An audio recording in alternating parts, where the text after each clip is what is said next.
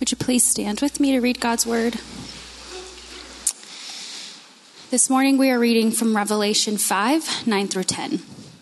And they sang a new song, "You are worthy to take the scroll and to open its seals, because you were slaughtered and you purchased people for God by your blood, from every tribe and language and people and nation. You made them a kingdom and priests to our God, and they will reign on the earth."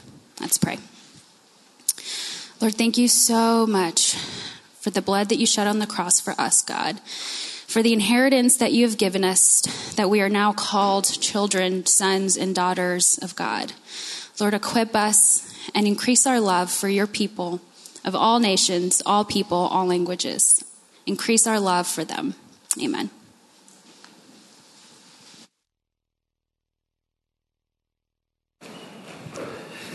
You know, this is the second week of our True North sermon series, which means it's the second week of that sermon bumper. I'm going to be honest with you. I'm not really sure exactly what that sermon bumper says because I get so lost in the dulcet tones of the voiceover. It's like covered with honey. I'm trying to figure out how they got James Earl Jones to do that. The things we can do in our church family. It's pretty impressive, right? When we first moved to Italy, we arrived in an unfurnished apartment, which if you guys are unfamiliar of what that's like in Europe, an unfurnished apartment in Italy is literally a series of boxes, four walls. There are no light fixtures. There are no toilets. There are no kitchens. You have to buy all that stuff and install it. We were told that, but we weren't fully aware of what that would entail. When we finally got there, we only had shipped over one lamp because the plugs are different. We did find an adapter. So I can remember that first night, we're completely overwhelmed with what we had done. We're crowded around a tiny little table with our one lamp, naked light bulb because we had forgotten to send a lampshade in the corner, eating some local pasta, which I'm going to be honest, was not nearly as good as you think it would be. Now, our sending organization had not received any new missionaries in a long time. They were enthusiastic upon our arrival. 2 days after we arrived was one of their biannual conferences with like the 15 missionaries in our sending organization from around the country. They were adamant that we should show up. So 36 hours after I first landed in Italy, I found myself renting a car, driving the tiny, dangerous, terrifying one-lane roads up into the mountains of central Italy to go to what was billed as a hotel. It was really kind of a barn. They had some radiator heat. It was the middle of winter. We had a child the size of a football that we spent most of the time trying to keep warm. It was madness. Now, on top of all of that, being the first missionaries that they had received in a long time meant that all of the other missionaries there were fluent in Italian, so the speaker they brought in for their conference was a local Italian pastor. Otello from Città di Castello. I will never, ever forget Otello. Largely because I did not understand one word he said to me for 4 straight days. We arrived just in time for the very first session, which the first session was a worship service. The proper way to kick off any conference like that.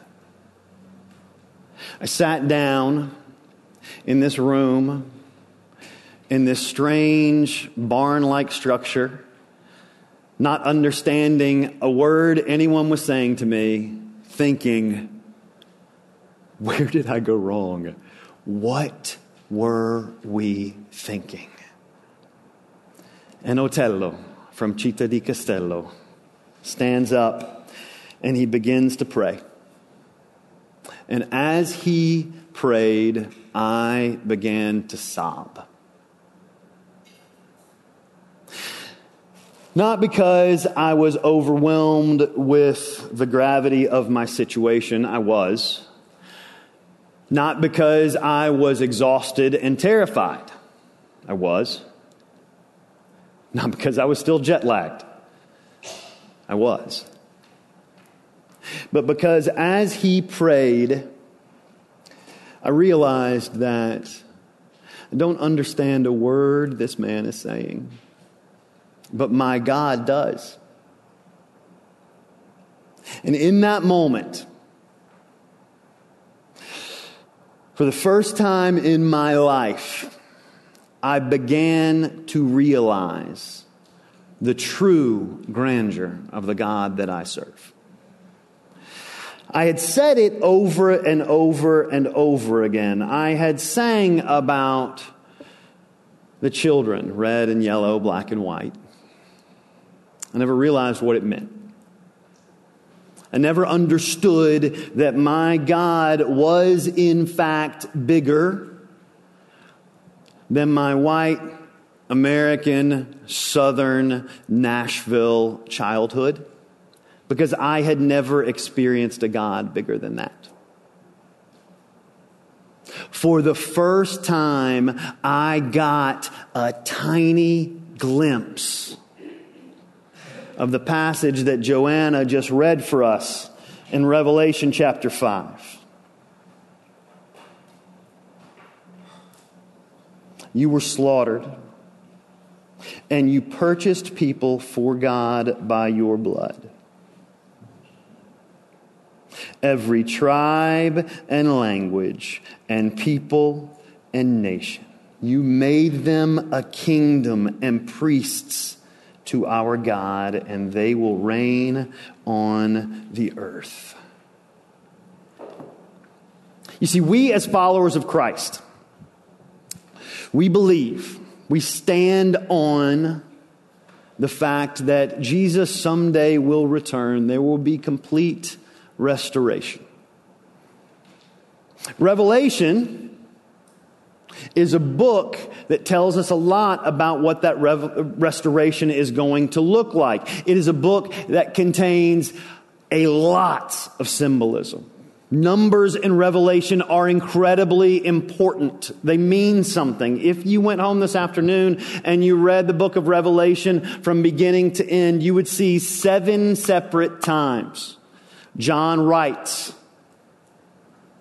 about the kingdom of heaven and how it contains every nation, every tribe, every tongue, every people group. 7 being the perfect number. This is the perfect picture of God's perfect plan. The beauty and diversity of heaven.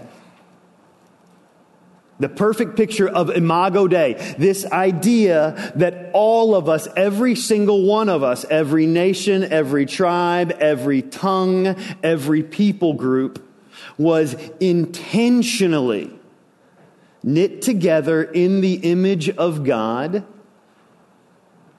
so that our diversity and unity reflects His creativity and beauty into the world.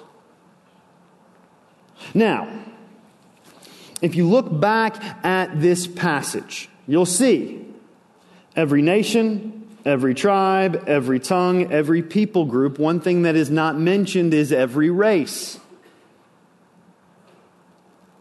These things, the original language, it's ethnos, ethnicity.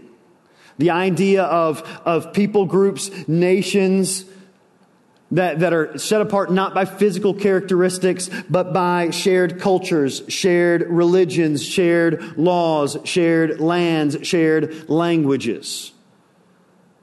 There is no mention of race because what we see in the beginning in Genesis is God only created one race. That is the human race. Now, He created intentionally diversity within the human race, but it's all one race, all made in the image of God. This beautiful picture that we see in Revelation 5. It is not just the incredible picture of eternal unity, as the people of God, but it's a reflection of the original plan. This is how it started. This is how it will end. But this is not where we are today. This is not our current reality. We live in a nation, we live in a society that is barely any closer to the perfect unity and reconciliation described in Revelation than we were a generation ago or a generation before that. It's the world we live in. Over these next couple of weeks, we're going to explore that world. We're going to explore how it should be, how it was designed to be, how it is today, and what is our role in it. Now, as we explore the concept, the reality of the racial divide in the real world that we live in, and God's perfect picture of unity amongst all of His people. We talk about racial unity because we long for the day that everyone is unified under the banner of Jesus Christ, and that our diversity and our unity is seen as representative of God and His creativity and His beauty. Now, so often when we talk about that in the South, we focus on the relationship between the black community and the white community. It is not because that is the only issue.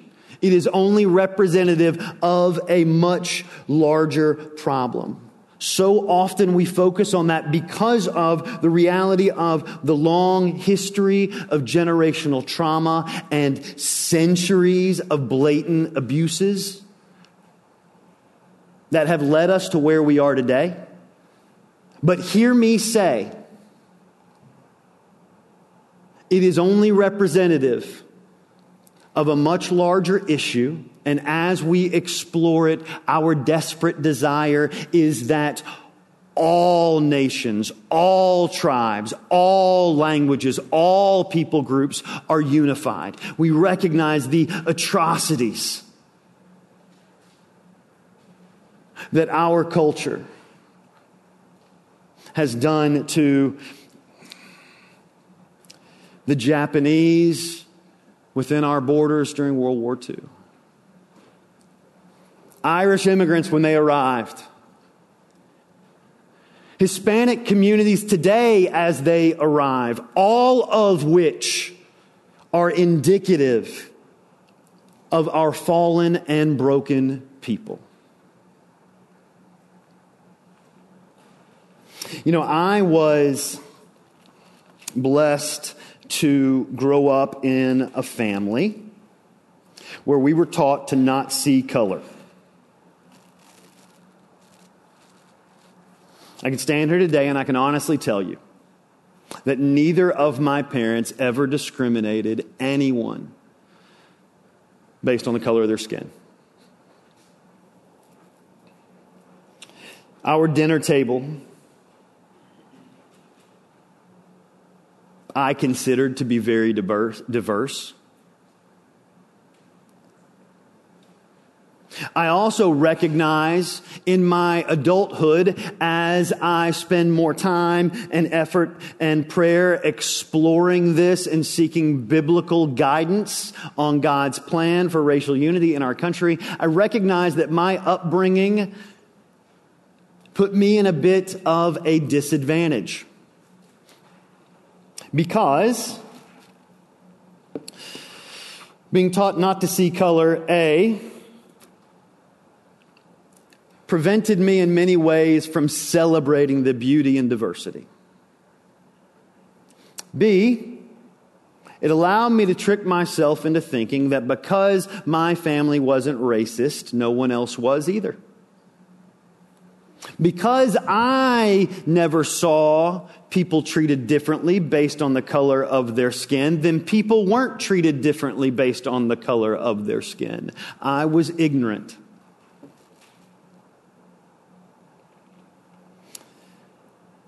These last few years, God has put a burden on my heart and on our church to rid ourselves of that ignorance.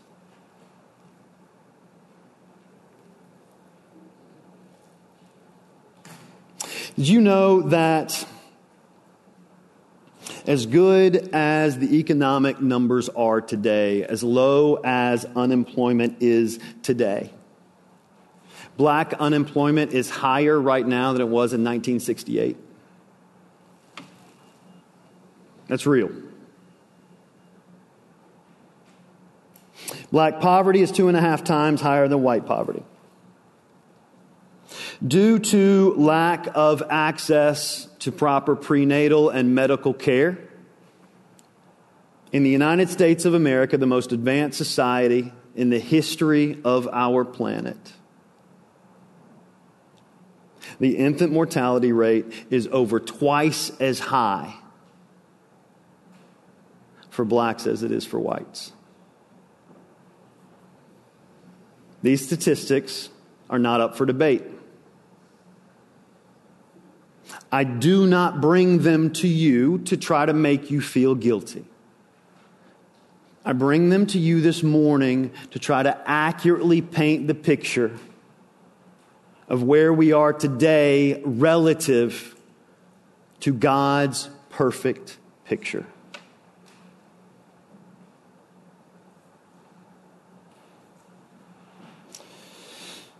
Many of you grew up in an environment that never discussed this. You hear in social media, on the news today, the words white privilege, and it makes you cringe. I recently heard a friend of mine, as African American, describe white privilege as the luxury of assuming every child had the same chance that you did. That's me. That's my world. That's something that I have to confront and reconcile in my life. Racial disparity is real, whether or not you admit it, whether or not you believe it. Your personal thoughts do not change it. We live in a world where people are absolutely treated differently based on the color of their skin. Why does that matter? It matters because it's important to God. And because it's important to God, it should be important to us. We, as Christ followers, should be the ones to take the lead on living what we say we believe. We should be the ones that take the lead on living out God's perfect picture of unity and equality and reconciliation. We should be the ones that stand in the gap. The gospel bridges the gap for us, the chasm that existed between me and my Creator was bridged by the gospel of Jesus Christ. He made a way. That same gospel is what bridges the racial divide in our nation and in our world. In his final command to his closest followers after his resurrection, before his ascension, Matthew 28, Acts 1:8, Jesus tells his disciples, "Go and make disciples of all nations." Again, there's that word, ethnos, ethnicities, all people groups. Every nation, every tribe, every tongue, every people group. That was Jesus' command to his followers. It is his desire that we cultivate this type of diversity and unity and equality in his church.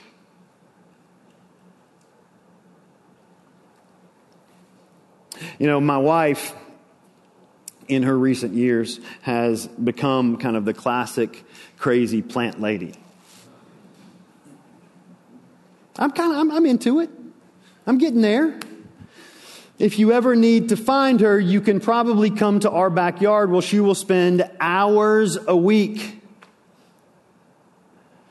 with her plants, making sure the soil is right, picking out the rocks, which we're in one of these great East Nashville new builds, which is built on about a 1/4 inch of topsoil and all the rest gravel.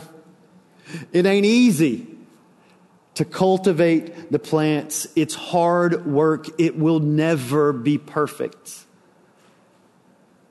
It is worth every bit of effort that she puts into it. We are called to cultivate that type of diversity in God's people. Our very mission statement, the mission statement of the church at Laughlin Springs and our larger family of churches, is to bring the whole gospel of Jesus Christ to the whole person, mental, physical, spiritual, emotional, anywhere, anytime, to anybody. It is impossible for us to live out the mission and vision that God has laid on our hearts without engaging the bodies that don't look like us.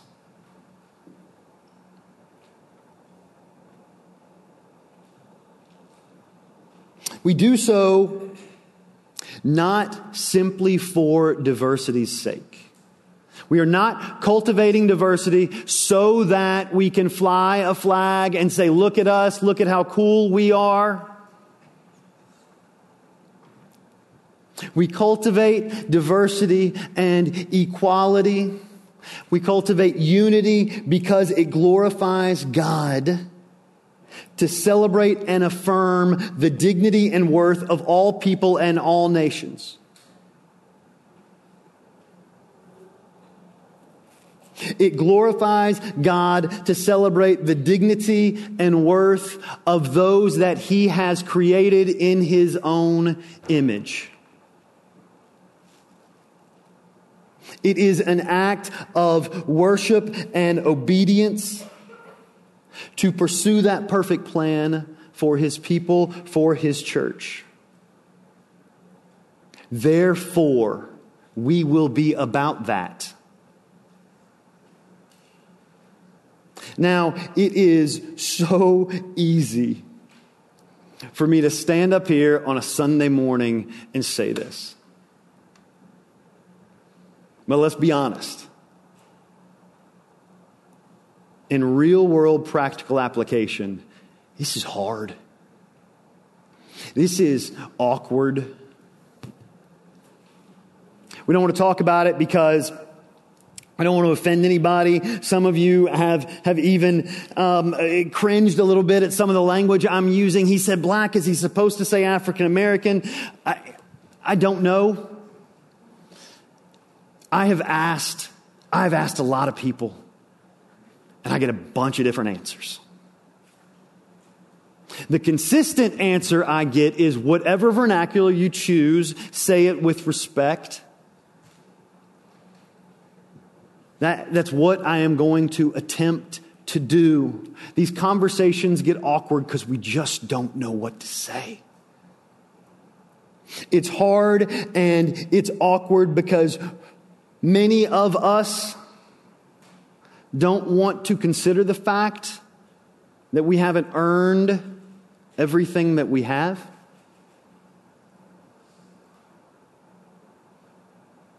None of us like to think about the fact that maybe my success, that I am more financially secure than the people that live down the street from me.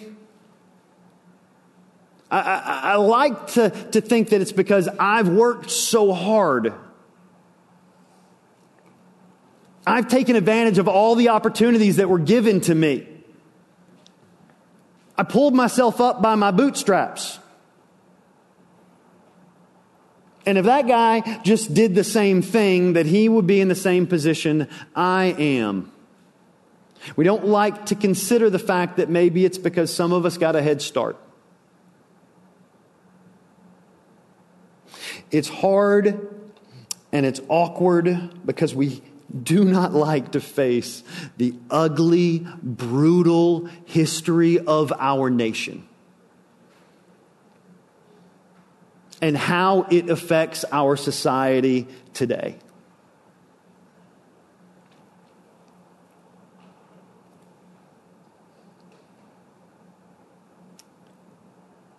We can talk about slavery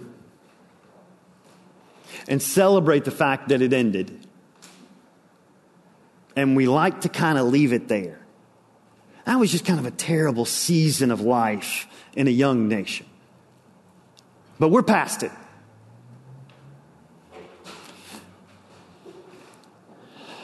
Civil War, Jim Crow laws, segregation.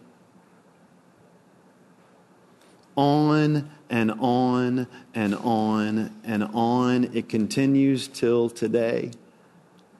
We don't like to talk about it. It's hard and it's awkward because none of us want to consider our own flaws. We want to excuse ourselves as we walk our dog at 10 o'clock at night. We see a young minority man on the sidewalk in the dark, and our instinct is to cross over to the other side. I'm just being smart. We don't like to talk about it. Finally, and maybe most prominent, is the fact that it's hard and it's awkward because we recognize we can't fix it.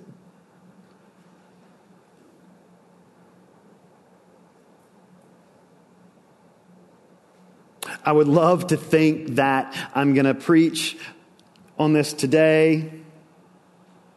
7 days from now, I'm going to preach on this again. And on Monday, August the 26th, we got it all figured out. Nobody has to talk about racial unity, racial reconciliation anymore because Hannah preached so good, it's done.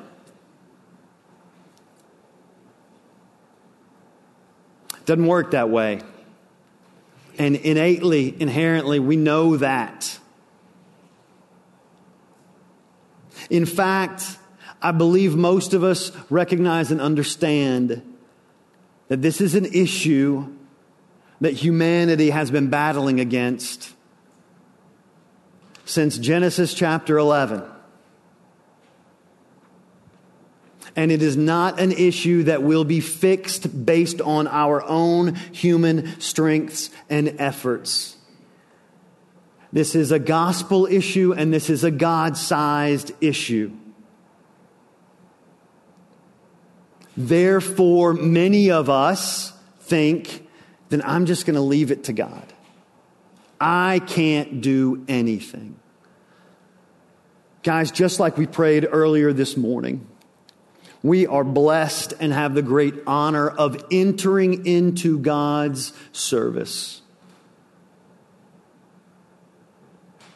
Cultivating in our times today, cultivating that diversity and unity and equality that reflects His diversity and beauty and perfect plan, His glory into the world. Even doing that, we recognize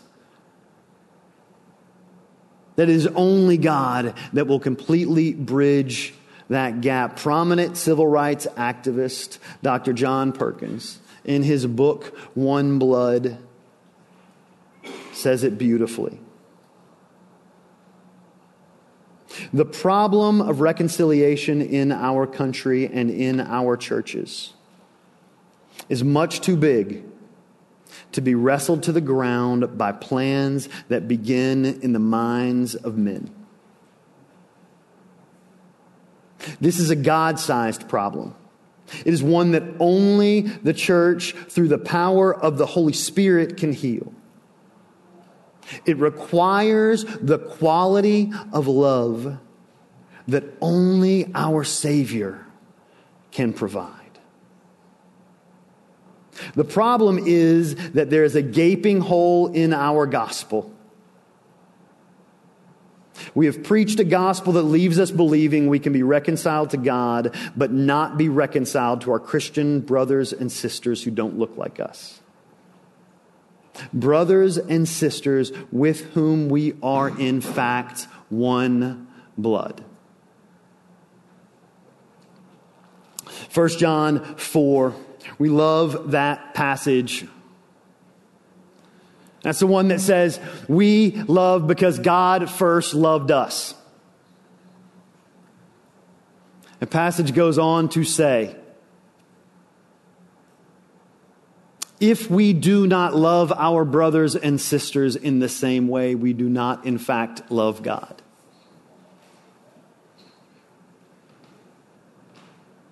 It is a God-sized problem. It is one that we as a congregation will lean into, because it is one that we as individuals deal with in the real world. If we can't fix it this week, what can we do? I want to give you 3 challenges over the next 7 days. Step 1, recognize where we are. Where we are as a society, where we are as a church, and where we are as individuals. Step 2, be willing to confront that reality. Lean into it. Step 3, begin diligently, desperately seeking God as to your role. Do not expect anything of this congregation that you are not willing to do in your living room.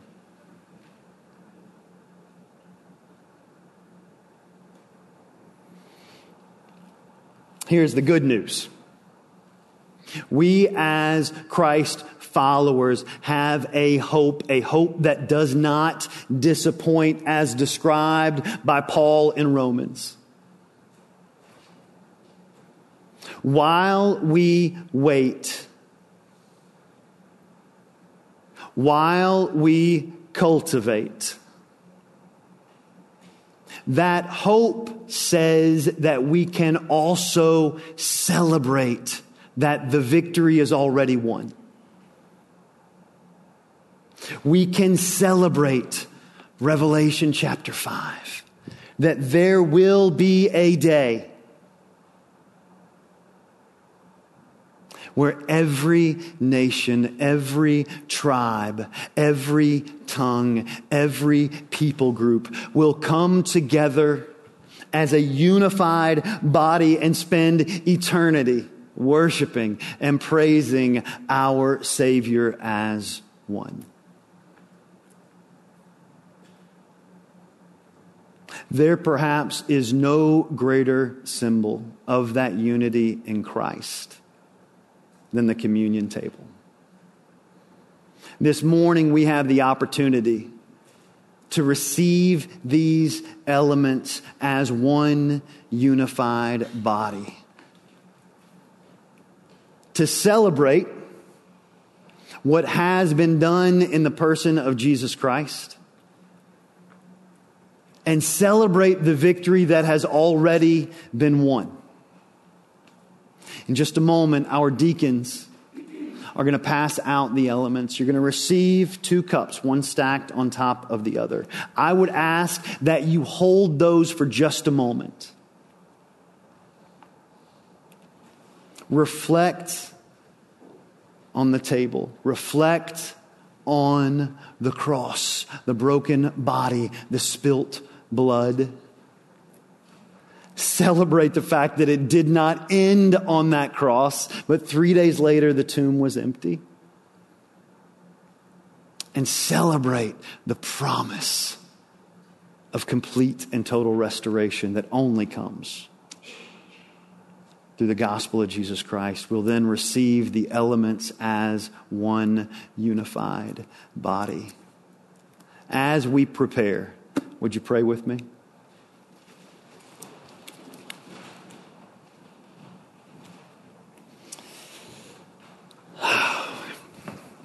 God, we are grateful for the promise of the victory that has already been won. We ask you this morning to break our hearts for our community. Break our hearts for your people.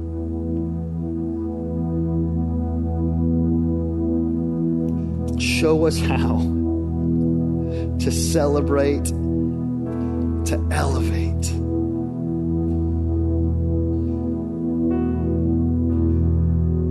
Those that you have created in your image. We ask these things in your precious name. Amen.